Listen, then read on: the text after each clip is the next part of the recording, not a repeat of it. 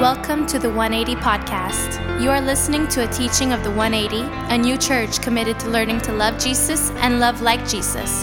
Our prayer is that God would use this teaching to help you grow closer to Him and that you would feel moved to join us in person, where you can grow in community with the larger 180 family. Bienvenue à la balado-diffusion de l'Église 180.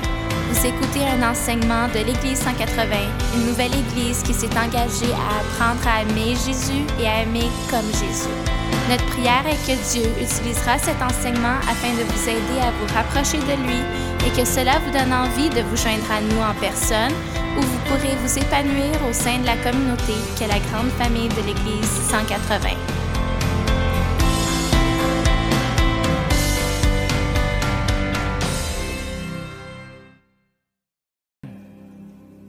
Hey, thanks everyone. You can have a seat. If you haven't met, my name is Michael, one of the leaders here. Hey, is it cold? Are we cold outside? It's not cold, is it?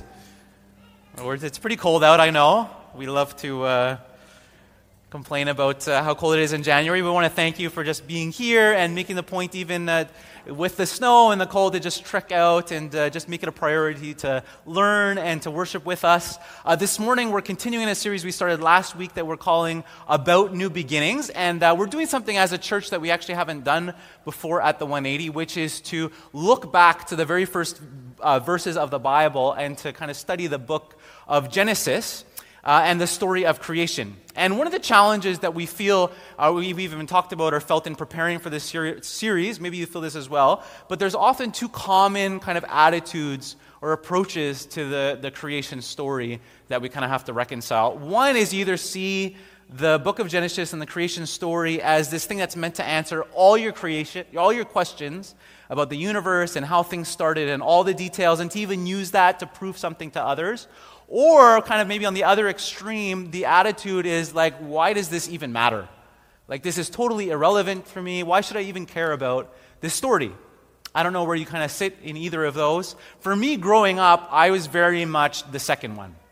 I grew up going to church, and I remember learning about the creation story in Sunday school. And the image that kind of came to mind right away, maybe it was a similar one, of Sunday school was like Adam and Eve with leaves on. Just wearing leaves from the tree, put an image up. Maybe you think of like a similar image. Kind of just like, feels childish. Like they're wearing leaves, there's an apple tree, there's a serpent. Like, what's going on here? And I remember for me, obviously, some of those illustrations can be really helpful. And my Sunday school teachers were trying to kind of simplify things to help me. But I think what happened for me was that what I learned in Sunday school felt like this story should just stay in Sunday school. It was too simple. It wasn't really answering any of the more complex questions that I had. And so it kind of felt to me like I didn't care about it. It was irrelevant. I ignored it.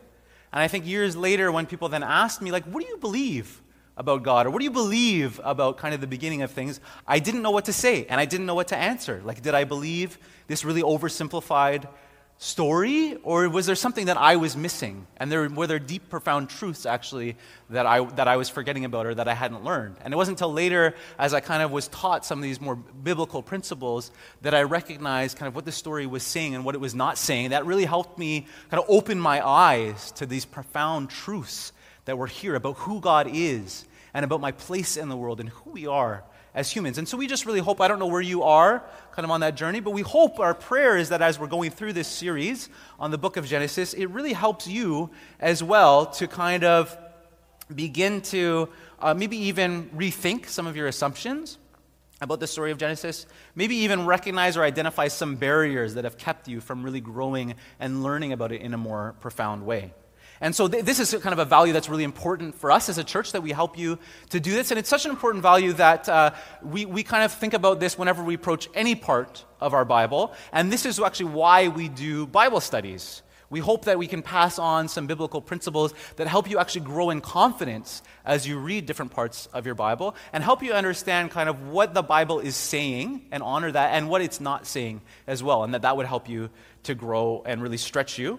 And so we hope that in this series, as we're going through the book of Genesis, this is going to stretch you just in this Sunday series as well. And one of the things that we have asked you to do, maybe if you remember if you were here last week, but is to just read. We give you some homework. We like to do that sometimes.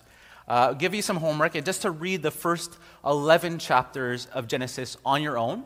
and see what comes up, see what questions emerge. And another thing we thought would help as you're doing that, as we're going through this series, is you can send us in some questions.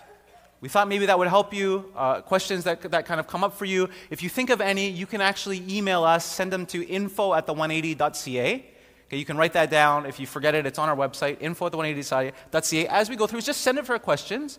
And our hope is that as we get towards the end of this series, we can actually take some time to answer some of those questions, and hope that would really help you.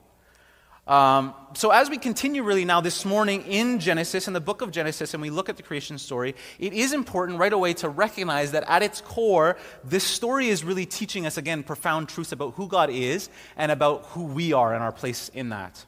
And that should shape even how we live today. And so if you remember last week, we started in chapter 1. We looked at God as this God who creates in this special way. And this week we're going to move to chapter 2.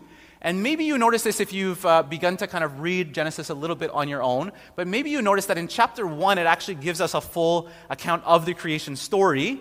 But then surprisingly in chapter 2, it gives us another one all over again. Maybe you noticed that. Maybe your question is like, why would that happen in the Bible? Why would they start with one and then there's another one? I had that same question. Like, did God or the writers of Genesis make a mistake?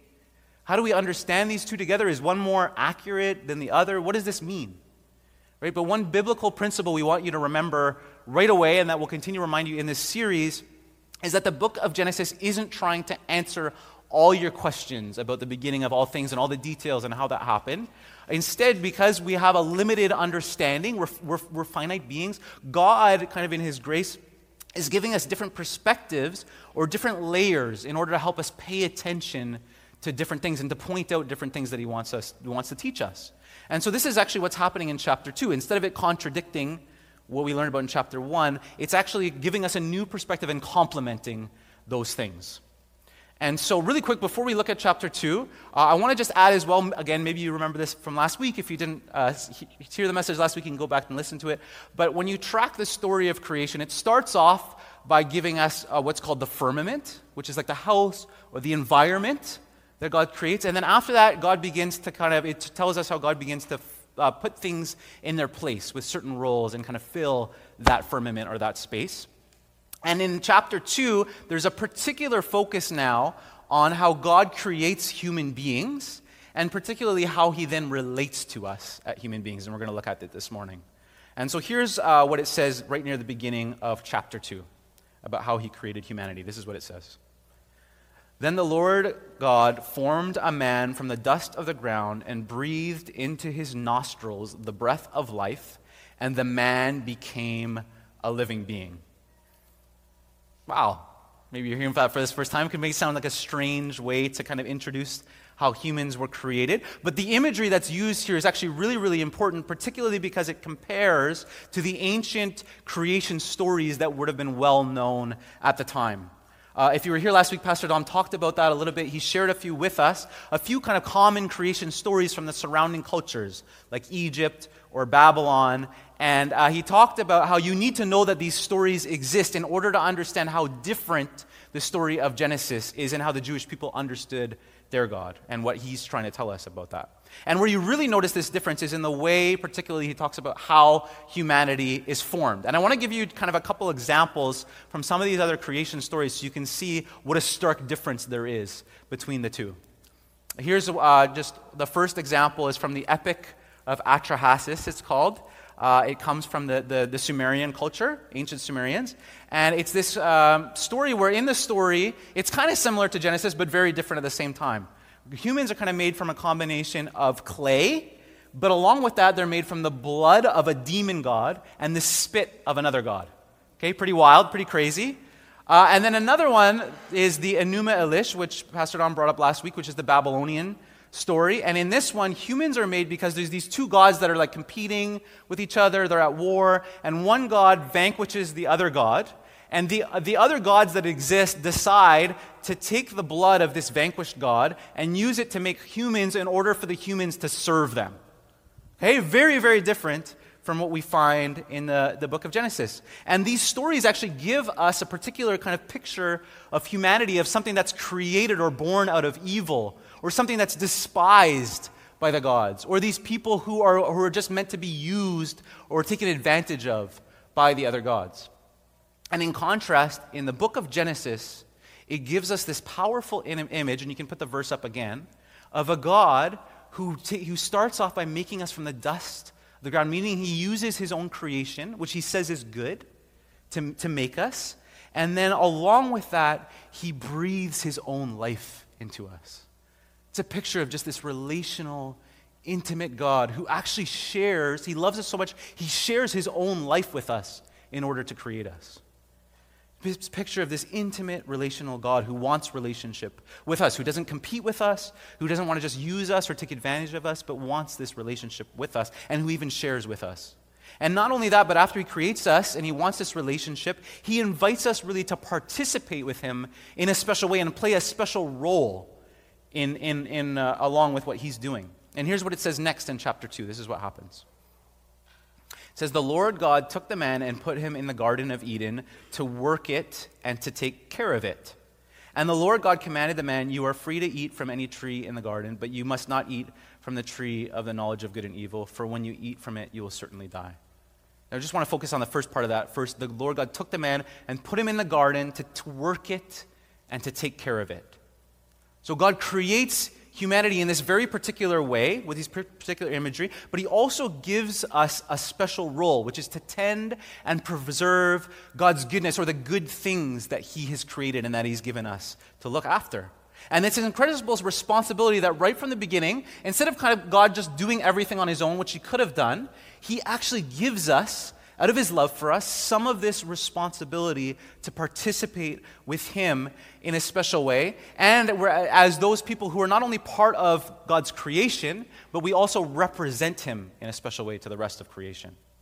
And a helpful word, maybe as you think about, you could write this down, but a helpful word for this role that he gives humanity is that we become co-creators with him.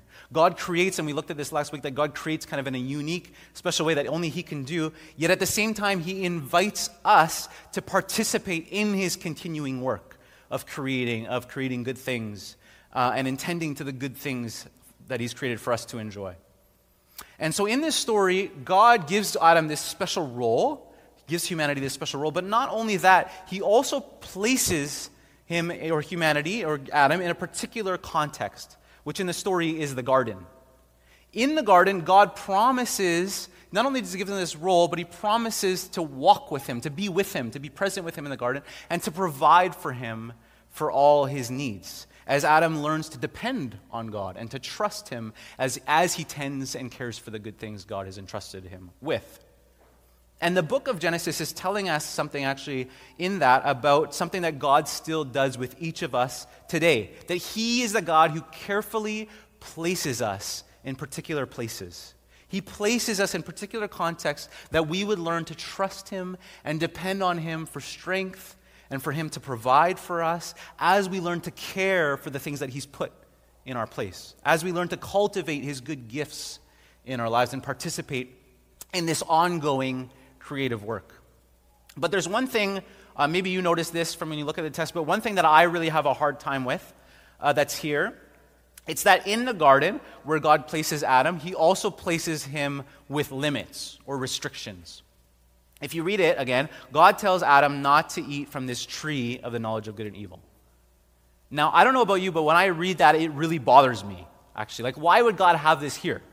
Why would he place this restriction on Adam in the garden that's supposed to be such a great place? Why is this limit already here? And the craziest part, maybe you noticed this, but God actually introduces this limit before kind of things fall apart, which we'll get to in chapter 3. Already there's this limit here. Why? I think this is really hard for us to understand or to wrap our heads around, particularly in our modern world where we see all limits or all boundaries or all restrictions as inherently a bad thing. Our world is designed or kind of shaped us in a way that we always see them as something that are just on their own inherently bad. Our world even idolizes a certain kind of freedom from those things that thinks you're already really free to kind of flourish and to find joy and to be happy and to grow if it means no restrictions, no limits, no boundaries, complete autonomy, and complete independence from anything. And any kind of dependence at all we see as something that makes us weak, or something that restricts us in a big way, or makes us feel trapped, or kind of brings us down. And because of this, I think so many of us actually struggle with this temptation as we think about where we're placed, or we think about commitments, to run from long-term commitments, to constantly be looking for something else or someone else to make our lives better. A different spouse, or a different job, or some kind of different situation, or to even believe the lie that somehow we've been placed in the wrong family, or we've been placed in the wrong country or wrong city, or maybe we're even been placed in the wrong era. Ever talk to somebody that thinks they should be in the 1800s? That's really where so God got it wrong, that's where I should be. But we're all tempted by these ideas to think this way. But God instead gives us this picture of humans who are meant to flourish actually with certain limits. As I was thinking about this, one image that came to mind that was helpful for me, that was brought up to me once, is that where we kind of more inherently get this in our culture is when you think about sports. Sports, we know, includes certain rules, and we kind of understand that they're there for a good reason. They actually help. The game kind of wouldn't work without certain rules in place, right? There would be total chaos. And as I was thinking about this, I think about my oldest daughter who really kind of fell in love with watching hockey with me. Go Habs go, the only team to cheer for.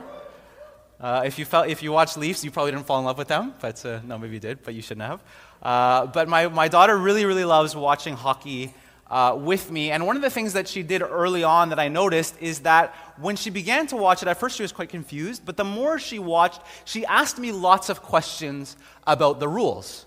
Just as she watched, more and more questions about how everything works. And the more that she understood how the game worked within these certain limits or boundaries, the more she actually loved the game.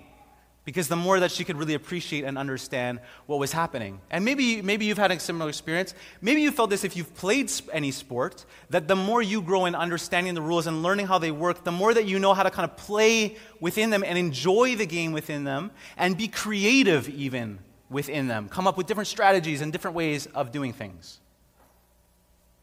This, I think, is really kind of an example of what we see in Genesis and a picture of a God who gives us similar kinds of limits or boundaries. That they're meant actually to be there so that we can trust and depend on Him more within those limits, and that they're there to help us kind of recognizing that there are some things that are too big for us to understand or to handle safely, and these limits are there to actually help us kind of guide us to flourish or to grow or to be creative in a certain direction.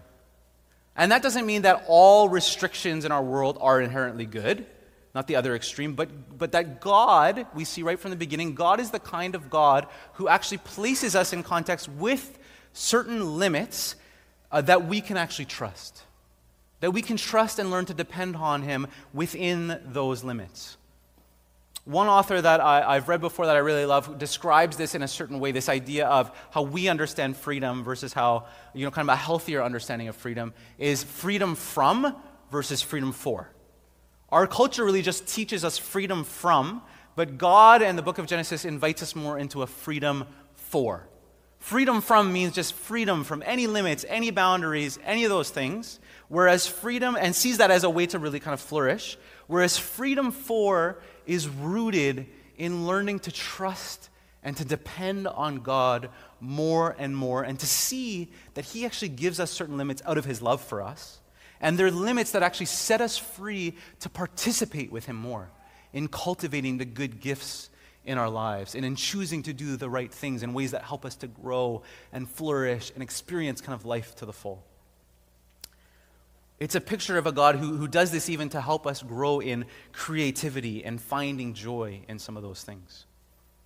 So as you think about this, and as we look at the book of Genesis of a God who places us in certain places with certain limits, where has God placed you? Where has He placed you maybe particularly in this season of your life? As you think about certain situations or certain relationships, certain things that come to mind. What comes to mind? Because wherever He's placed you, Genesis tells us that it's not by accident. even with the kind of those restrictions that you may feel. It's not by accident. And the temptation, again, at different times in our lives is to turn from those things or to run away or to look for different responsibility, different places to run from some of those responsibilities or that special role that he's given you. To see the limits as somehow hindering your freedom or keeping you from growing in some way. It's a temptation to just run from commitment, to constantly be looking outside of those healthy boundaries you've been given. But again, instead, the book of Genesis really introduces us to a God who places us with great care and with a special role for the people and the situations in our lives. And he promises, as he places us there, to provide for us in a special way, to give us a certain kind of strength as we learn to tend to those good things. So what would it look like for you just this coming year to depend on God more with the things that he's placed in front of you, with the special role or responsibility maybe he's asking you to play in that place? Genesis really gives us a picture of a God who creates humanity in a certain way with a relationship with him, a special role, and a way of just depending and trusting in him. But it also then introduces us to a kind of relational intimacy and even a kind of special dependence where we learn to depend on one another.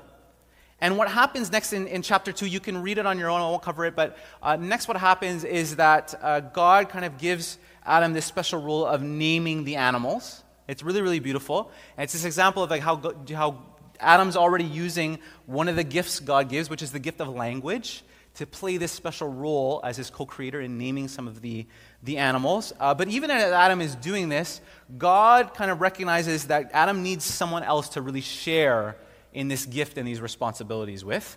And so he creates, woman. Is that great? Nobody cares. You're all like, boo. No, he creates woman. It's really, really exciting. And this is what he says. This is what happens. This is how he does it. It says, so the Lord God caused the man to fall into a deep sleep, and while he was sleeping, he took one of the man's ribs and then closed up the place with flesh. Then the Lord God made a woman from the rib he had taken out of the man, and he brought her to the man. And the man said, this is now bone of my bones and flesh of my flesh. She shall be called woman, for she was taken out of man. Isn't that beautiful? Adam is like so overwhelmed in this moment that he actually begins to speak in poetry, which is exactly what I did on my wedding day. I don't know why you guys are laughing. Like, that's what I did. No, I'm kidding. I didn't do that. I might have shed a tear, but Adam's so overwhelmed that he says these beautiful words and speaking in poetry. And he's so overwhelmed, I think, because he recognizes that God has made someone so special that now Adam can share his life with them. And by telling us in this story how the woman is made, the book is actually telling us something really important about how Adam then sees and understands her. The Hebrew word for, if you don't remember, this is okay, but just kind of go deeper for a second. The Hebrew word for rib that's used here is the word tsela, and it can be translated in English as rib, but it's also commonly translated just as side. And so what often many scholars will point out as they look at this is that it's really, really significant that in Genesis, it doesn't say that the woman comes from Adam's head, as if she's somehow superior to him in some way.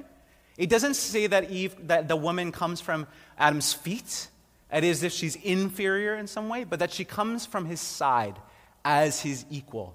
Isn't that beautiful?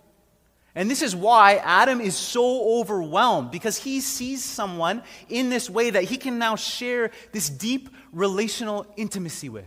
He sees someone that he can share language with, who can be not just physically intimate with, but mentally and emotionally and spiritually intimate with, who understands him in a deep way and who can even share in the special purpose that God has given them.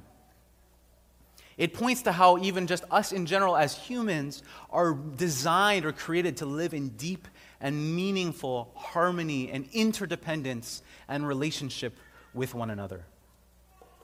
And then after introducing the woman, the book of Genesis kind of does something surprising. This story then focuses in on a particular kind of relationship, which is the gift of marriage. Really, really beautiful, and we'll look at what it says next. This is what it says. It says, this is why a man leaves his father and mother and is united to his wife, and they become one flesh. Isn't that beautiful? Maybe you've heard that verse before. It's often used at weddings. And the Bible even later on refers to this verse from the beginning of Genesis in talking about the context of marriage and in teaching about marriage. But I don't know about you, but when I looked at this at first glance, or when I kind of see where it's placed in Genesis, it kind of feels out of place, doesn't it? Like, why is it already talking about fathers and mothers when there are no fathers and mothers yet? Do you ever think about it?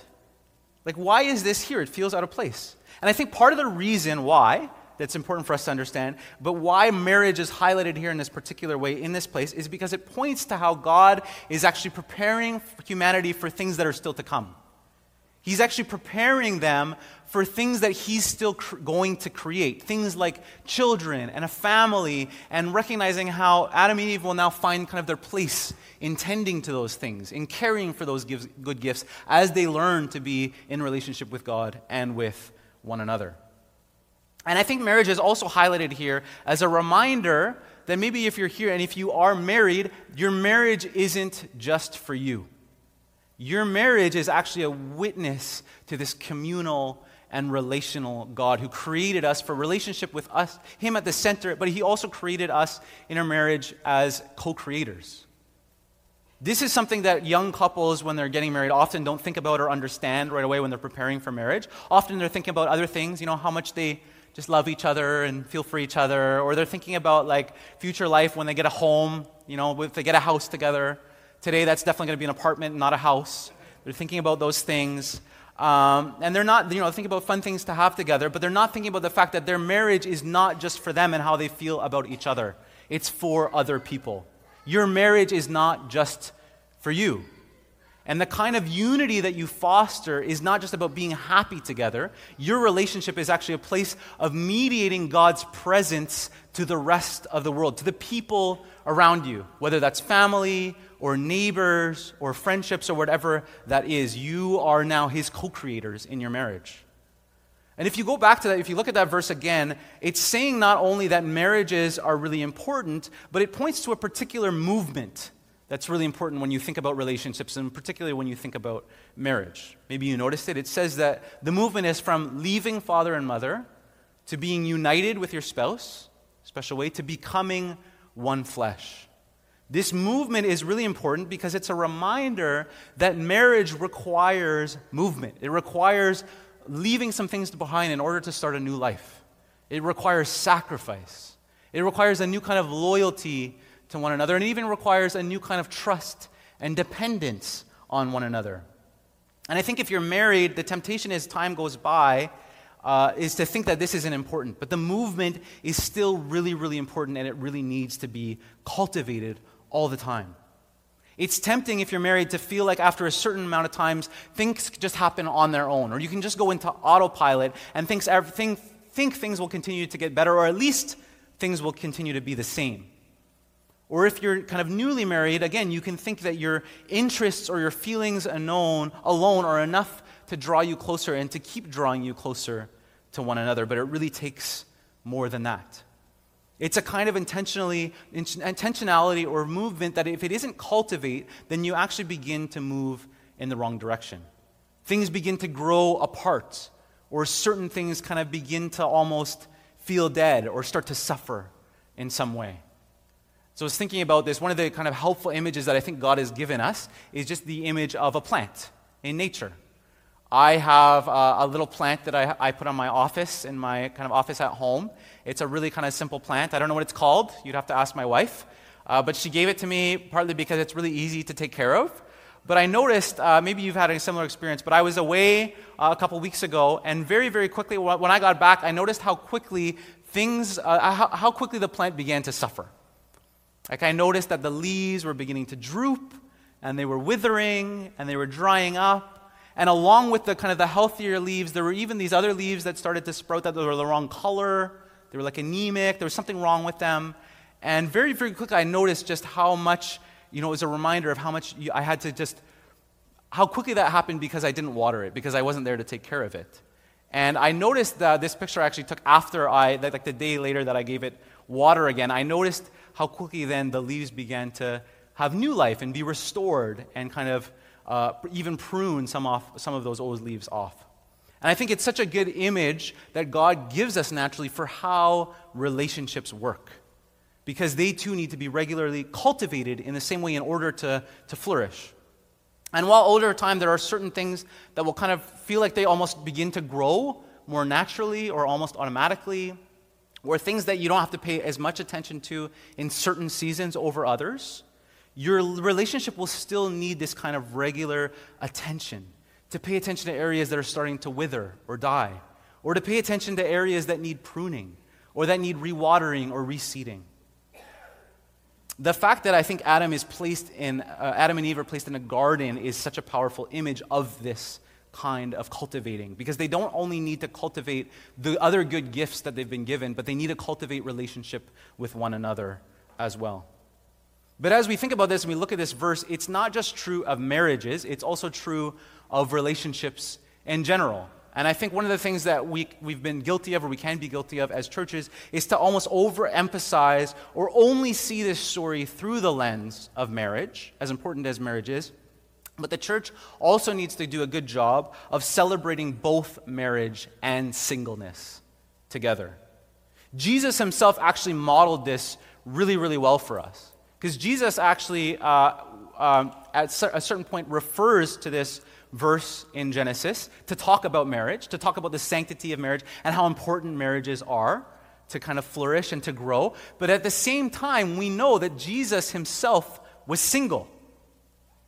And so we as a church need to be able to kind of hold those things together, to be able to celebrate marriages and recognize how they fit within the church, but also to recognize that singleness is also a difficult but special calling. And it's our job to make room for those who are single and are called to singleness in order to help them to flourish and recognize that they too are invited into community with God and the rest of the church.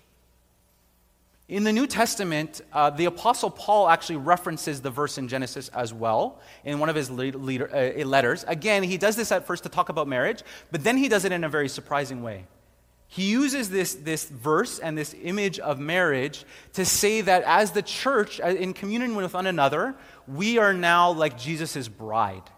It's this beautiful, beautiful image. And he uses this image to say that as the church, as we learn to follow Jesus, we're united to Christ in a deep and mysterious way. And that actually redefines our relationships and how we learn to be in communion with one another. This is so powerful because in a world that says that depending on one another is weak, that real strength is not depending on anyone, the church then becomes a place where we learn to depend on one another. And it gives actually new meaning to our different relationships. As we learn to honor marriages, as we learn to honor families, and as we learn to honor those who are single, Jesus invites us into communion together in a new and beautiful and powerful way. And so our role as a church is to really take all these relationships seriously, to give room for those who are single while helping marriages and families to flourish, as well as we all learn to depend on God and to keep Him at the center. This really isn't easy to do, and I think particularly in the church, I felt this, maybe you felt this before as well, but the temptation is almost to disconnect loving God with loving and honoring other relationships. Maybe you felt this. I think this is actually part of the reason why when Jesus is asked what the greatest commandment is, he's thinking back to how God created things. When he says he doesn't give one commandment, he actually in response gives two. He says the greatest commandment is love God with all your mind, your heart, your strength. Love God with your whole self and love your neighbor as yourself. He keeps those two things connected for a very special reason. It's important to connect those two things, to recognize they actually go hand in hand because we're created for both. And we're created to do both together, for communion with God and with one another. And when one of those things is violated, something happens to us in our relationships. You can't grow in just loving God without growing in loving other people. I don't know about you, but kind of being part of the church, growing up in church, I have to confess that I've done this at times. I've disconnected these two things, and it's really, really tempting to do and kind of easy to do, where at times it's been easier just to pray to God while leaving something with my wife unaddressed, ignoring that was even there or even attention, just to continue to pray to God and ignore that. Or I've been tempted at times to kind of come and sing praises to God while continuing to not show grace or not forgive one of my children. Or I've been tempted to kind of like serve God in a certain way without asking for forgiveness from my neighbor or pay attention to a family member in a different way. Maybe you've had a similar temptation or experience as well. But the book of creation, like the book of Genesis and the story of creation, reminds us how important it is to keep these two things together. To love God and to really cultivate and to be intentional about loving one another. Because you can't ignore one for the sake of the other. Right from the beginning of Genesis, God creates us for this deep intimacy and dependence on Him as we learn to do this together. So as you think about this, as we kind of come near the end of the book, as you think about maybe just your own relationships, maybe it's your own marriage, or a relationship with a family member or a friend, what is maybe just one next step God is asking you to take to be more intentional about cultivating that relationship? To be more intentional maybe about repairing something that's come between you. To be more intentional about just cultivating an area that you've ignored. Maybe it's just a really practical step of sending a note, sending a text or a quick note to somebody that comes to mind that God's wanting you to pay attention to. Maybe it's even just making a point to go out for coffee with somebody or to go on a date. Or maybe it's for you, the idea of being part of a church community is really new to you. And so the next step this year is just to make it priority to be present with other people in the church and to be creative about what that looks like. Maybe for you, though, it's something that's more painful. It's thinking about praying about reconciliation or about forgiveness. When even though you don't see how that works out, you need to trust and depend on God in a new way. And just trust Him with that step of just beginning even to pray about it. What is that for you? As we wrap up, chapter 2 kind of ends with this last sentence that I want us to look at that really points to what relational intimacy is meant to look like. Here's what it says. It says, Adam and his wife were both naked, and they felt no shame. Now, I know what you're thinking. That's kind of maybe a surprising way to end. It's not saying we should all join a nudist colony or that we should all go back to the garden and do this. But it is this beautiful, rich image that God designed us for this kind of relational intimacy that means that we can be vulnerable with one another. That means that we don't need to hide from one another. And as painful and difficult this is and messy as this feels, this is God's design and plan for us that we would grow in cultivating this. Not only in our relationships in our marriage, not only with our family members, but as a church, we would even take seriously what it means to be the kind of place that gives room for those who maybe come from a painful experience where all they want to do is hide. Or to make room for those who feel like they've never been given a place before. Or to give room for those who feel far from their other family or relationships. That we would recognize that as the church, God has created us to be the place where we can find deep community with one another. But that takes real work. And it takes us taking seriously how we were created. That we were created to love God and to learn to love one another. Whatever that looks like, whatever sacrifice that takes, whatever change, that we would really take that seriously. And so as we think about that, we think about what that means for us today, I just want to invite you as we end to just pray with me. Let's pray.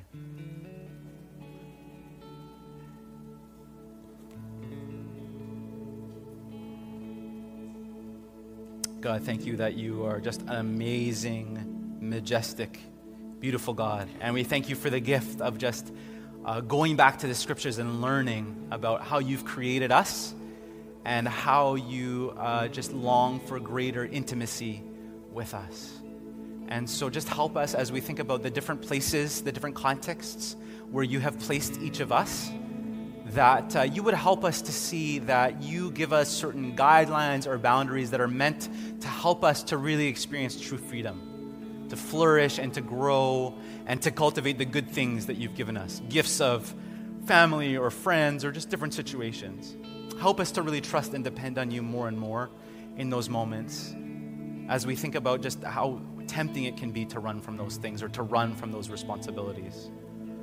And God, help us as well as we think about relationships, to take seriously what it means to cultivate those. And as we do that, to trust that you want to provide for us in new ways, that you want to give us a certain strength as we build those relationships, as messy and painful as it can be to think about the next step of drawing closer to one another. And God, we also recognize that as a church, you have placed us in a particular place, in a particular time, to be present with your people, to give room for those who feel lonely or those who feel lost, that we would be a kind of a new family that helps you draw them into community with you, to know your love, to know the tender whisper that you want to share.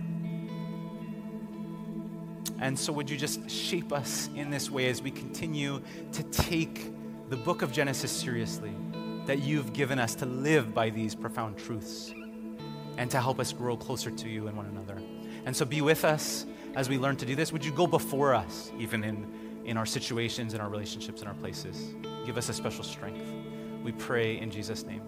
Amen. Hey, thanks everyone. So good to be with you this morning. Before you take off, I want to remind you we have a prayer space here, the prayer team who would love to just take the time to pray with you. Otherwise, again, pay attention to some of the midweek things coming up. Bible study, marriage course, not too late to sign up. And have a great week. We'll see you next week. Bye, everyone.